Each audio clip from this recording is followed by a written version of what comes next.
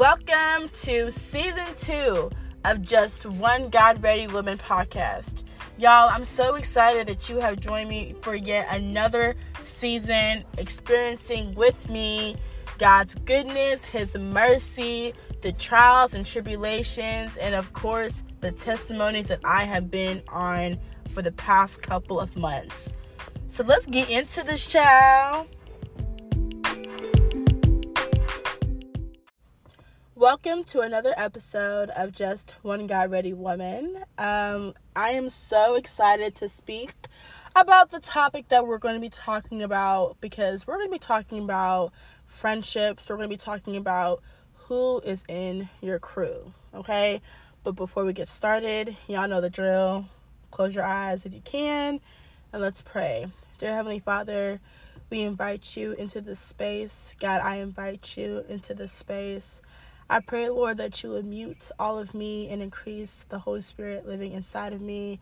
I pray, Lord, that I would touch your people, that I thank you, God, for the opportunity to be a vessel of your word and to get to give the message about the importance of good people in our life, great people that we can call on to help us when times of need, God, because it is important that your children know that we need a crew. In Jesus' name we pray, amen. Who is in your crew? So let's first start off with a little backstory about how I was revealed, how I wanted to speak about this, and where in the Bible would be a great example of a who is in your crew moment. So before, I would say growing up, I was so dependent on people. I was a follower. I was a big time follower. And I always followed, I think it's because I didn't see my worth. I didn't see the light that I see now. I didn't see the capability of, being confident in having the great ideas and being able to see myself in such a worthy light. So I was a follower. And I remember it was this time last year. I would say it was last year. I lost 4 friends in one night. We went out to a concert. Some stuff had went down, and I remember I just drove home. I'm crying to my best friend, and I'm just outpouring my emotions. And it's crazy because when those 4 friends when I left those 4 friends out from my life, I didn't speak to them ever again. That night, I was driving home. Like I said, I was driving home. It's 11 at night, and I had work at 5 in the morning. So I'm driving home, and I'm close to home, but I pop a tire, right? And so now I'm even more frantic. I'm like, yo, it's 12 a.m. in the middle of the morning. I done popped a tire. Can this day get any worse? And you know what God showed me that, what God showed me that night that I just had a revelation on? Even though I lost 4 friends in one night, God surrounded me with 4 new friends as soon as I called them. I'm talking about, I call one person, they calling my other homegirl, they calling my bestie, and they all pull up trying to help me with my tire situation. Who's in your crew? Okay, that's the question. Who is in your crew? Do you have people that you can call on and they come through for you, no questions asked? Let's look at it spiritually. Do you have a couple of hitters that you can call up when the enemy is trying to attack you and you need some prayer warrior women, you need some prayer warrior men to come in your circle and intercede for you? Because if you don't, who's in your crew, right? I know that I'm a person, and people know me now. You call me, you give me a problem, let's pray about it. Because Matthew 18:20 says, when 2 or 3 are gathered in God's presence, there he is in the midst, right? Do you know that it's powerful when 2 people come together praying to God? It's powerful when you pray by yourself, but when you have 2 people who pray to the same one true living God, do you know how God moves? Right? Today we were learning in church how to become a better me, right? For a we. I know that I need to constantly have God do heart surgery in me so that my me becomes a better we for the people that he's bringing into my life, right? I asked God last November 22nd, I did a 40-day Let There Be challenge where I wrote down 40 things and for the next 40 days, I declared and decreed every single morning. I mean, I didn't skip a beat. There were some mornings when I forgot and I was at work that evening. Child, I went home just to go home and read that list because I had made a promise to read these 40 things every single day for the next 40 days. And it started with let there be, right? So, for example, let there be a fire for God. Let there be a relinquish on my finances. What I specifically put down were two things. Let there be a godly community that God has for me. And the other thing was, let there be friendships that are ordained by God. And how I see God is moving, God continuously removes the people that he knows that are not good for me, that he knows are not going to push me forward, that he knows that the people who are holding me back, they need to be removed expeditiously. And he will in his own time, when I'm confident of being alone and, understanding that, yes, I need to become a better me for a we, right? Because what the enemy wants you to think is that you have to be alone. Now, when I said that God had me learn how to be alone, that was because that was in isolation. I needed to understand God and I's we, right? I had to understand, God, how can you make me a better me for our relationship, so that when our relationship starts to bloom and blossom into this beautiful thing that you're working on on the inside of me, I can then take this strengthened me and go out and make we's for the right people that you have for me, right? And so the enemy wants you to think that you have to be alone, that you don't need people in your corner, that you have to go through things alone. When God had a crew, Jesus had a crew. Let me give you an example. God had a crew when it was a story in Genesis when they came. It was a foreshadow of Abraham.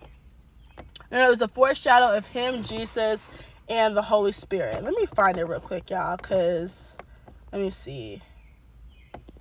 God giving Sarah a promise. A promise. Here we go. Genesis 18 is telling me, so we're going to go to Genesis 18. Child, the Holy Spirit just be taking me everywhere knowing I'm not prepared. Oh, okay. It was Genesis 18, verse 1. And the title's called The Three Visitors. So we're going to start here. The Lord appeared to Abraham near the great trees of Mamre while he was sitting at the entrance to his tent in the heat of the day. Abraham looked up and saw 3 men standing nearby. When he saw them, he hurried from the entrance of his tent to meet them and bowed low to the ground. Abraham said, "If I have found favor in your eyes, my Lord, do not pass your servant by. Let a little water be brought, and then you may all wash your feet and rest under this tree. Let me get you something to eat so you can be refreshed and then go on your way, now that you have come to your servant." "Very well," they answered. "Do as you say." And then we keep going, right? We keep going. And it goes here, verse 9. "Where is your wife, Sarah?" they asked him. "They are in the tent," Abraham said. Then one of them out of the three said, I will surely return to you about this time next year, and Sarah, your wife, will have a son. Okay? In that dialogue, right? When I first read it, I said 3 visitors. Okay, so I know God is one of them. Who are the other 2? And when I reread it again, it dawned on me, the Trinity, God the Father, God the Son, God the Holy Spirit. It was a foreshadow of God and his crew, the Holy Trinity, speaking to Abraham in that moment. You know how they said, when I was reading it and it said they is one, right? And so in this moment, we see even God was never alone. Even God is never alone. God has his 3. God has his crew. Jesus and the Holy Spirit, that's his crew. Jesus had a crew. Y'all know Jesus had a crew. His 12 disciples. What the enemy does not want you to know is that you need a crew. You need not only a crew, you need a God-ordained crew, right? You need people in your circle that can push you to the same atmosphere that God is calling you to go forward, right? You need people who have wise words when you give them a problem. Not people that when you tell them a problem, yeah, go beat her up, go do this, go slash her tire. What? No, I don't need that nonsense in my ear. I need people, when I'm going through something, let's pray about it first. Let's call God into this conversation so that God can speak through that person I'm speaking to, right? And give me words of wisdom. I know, for me personally, I have one girl. Her name's Sidaru. I call her Sydney. God uses Sydney every single time when I have an issue. It's actually pretty crazy. And he revealed that to me. And then I let her know. Do you know why? Because the thing is, before I would go to Sydney, or before anything, right? I was tended to go to people before I went to God, and God convicted me of that. He was like, my daughter, I'm your friend too. I'm your dad. I'm your daddy. Why don't you come to me first before you go to other people? And I was like, God, you're right. I apologize. I'm sorry. Next time I have an issue, I'm going to come to you. And that's what I do now. Every single time I have an issue, I go straight to God first. And then I ask him, please reveal to me how I'm supposed to go about this. You know, the way that you speak to me. Please speak to me, however it is, so that I may listen. And God make it evident, too, because your girl be kind of slow. I need, like, a clear shot of what you're trying to say. And so I'm always bound to go to Sydney to talk about what's going on or the situation, right? And God will use her. And I feel God's presence whenever she speaks. Because it's God speaking. It's the God in her speaking to me. And all I can do is just be quiet and really take in what is being said. And I feel like God has been doing that even before we both gave our life to Christ, right? And it's just like, who is in your crew? Who do you know gives you wise words when you're going through something? Not trying to hype up, you know, what the enemy wants you to do.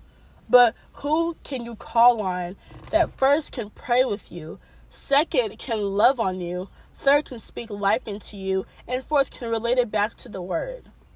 So let's go to the main sermon of why I chose who's in your crew. Luke 5,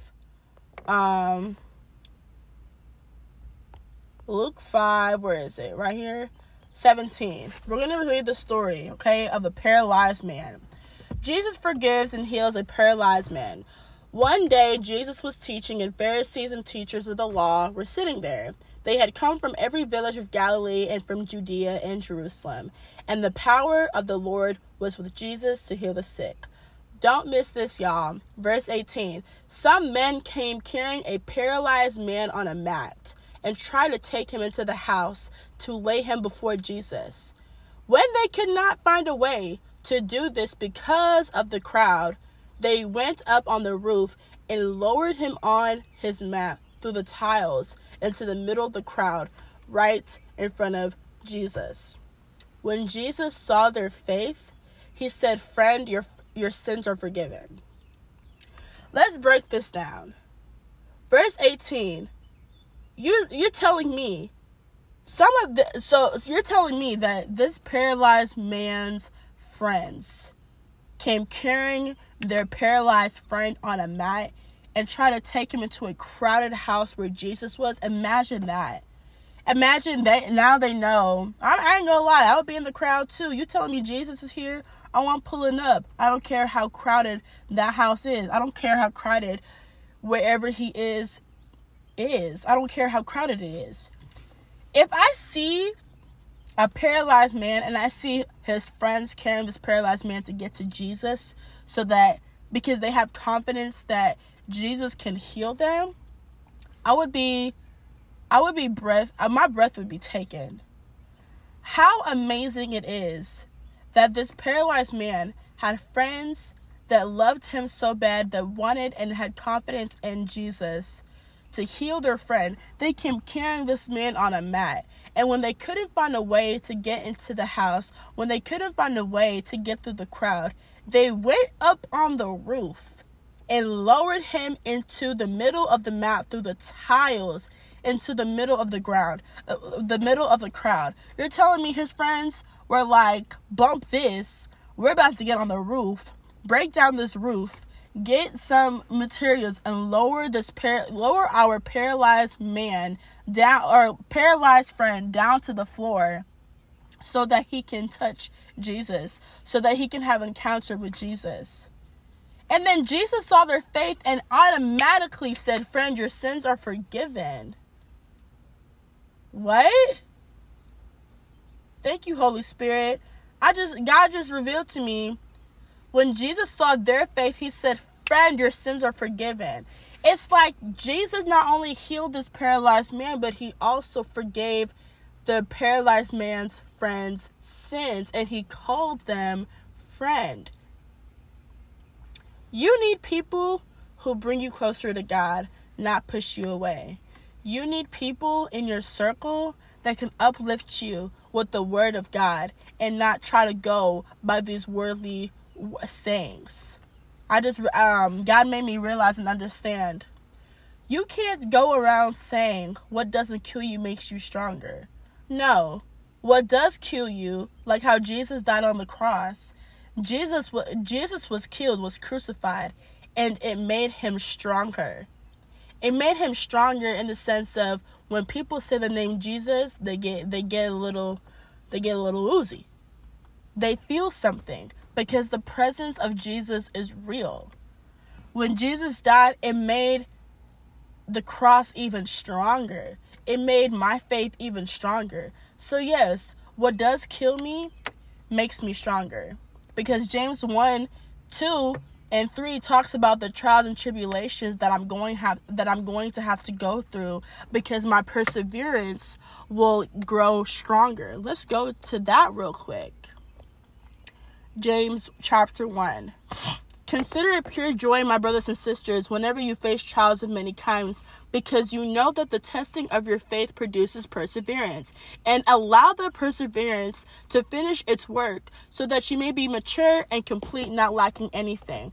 I need whatever that can kill me to come at me, because I know that test, that tribulation will make me stronger, not only in my faith, but through my trust in God.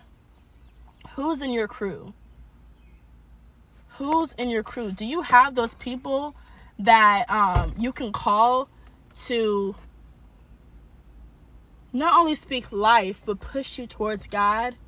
I'm the type of friend, you give me a problem, and God will plant a scripture in my mind, and I'll tell you, go here, and I need you to read it aloud while we're on the phone, or send me a voice memo, or do this.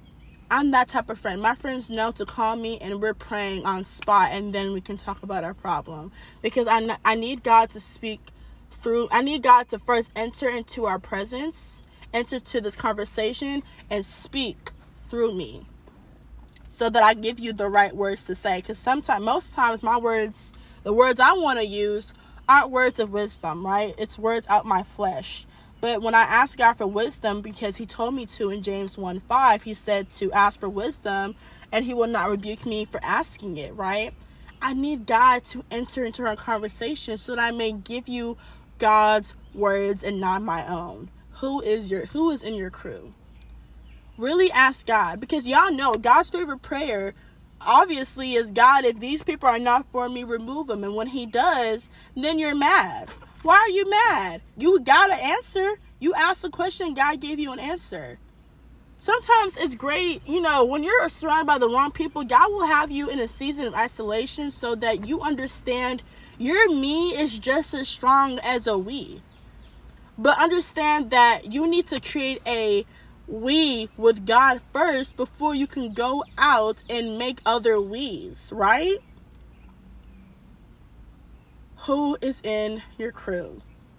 Really reevaluate yourself. And if you want, and I pray that when you start to grow your relationship with Christ, really ask God to bring in the right people. Bring you people who will grow you closer to God. I need people who want to pull up and do Bible studies. I need people who just don't want to talk about all these things that the world talks about and gossip and everything. Let's talk about the word of God. Let's talk about our situations. And, did you go through the situation? How can you help me? Did I go through a situation that you're going through? How can I help you? Is there someone in the Bible that's going through the same situation that we're both going through? Let's study that word. Let's study that person in the Bible and see how God moved in their lives, knowing that God can do the same in our lives, in our situations. Who is in your crew? Ask God that. And I promise you, when you start to develop a we with God, he will strengthen your me so that your me can be so secure and have so much confidence that even if God removes somebody, you're still standing tall and not feeling like your world is breaking apart, because you're so confident that although God took away this other person and we were a we, I still have a we in God. And that means he can still work on me and uproot the bad weeds in my heart so that I can be a stronger me for the right weeds that he will be bringing forth into this relationship, so that it can bring me a community of God ordained friendships, so that they can help me and I can help them grow stronger in our relationship with our Father. Y'all have a great day.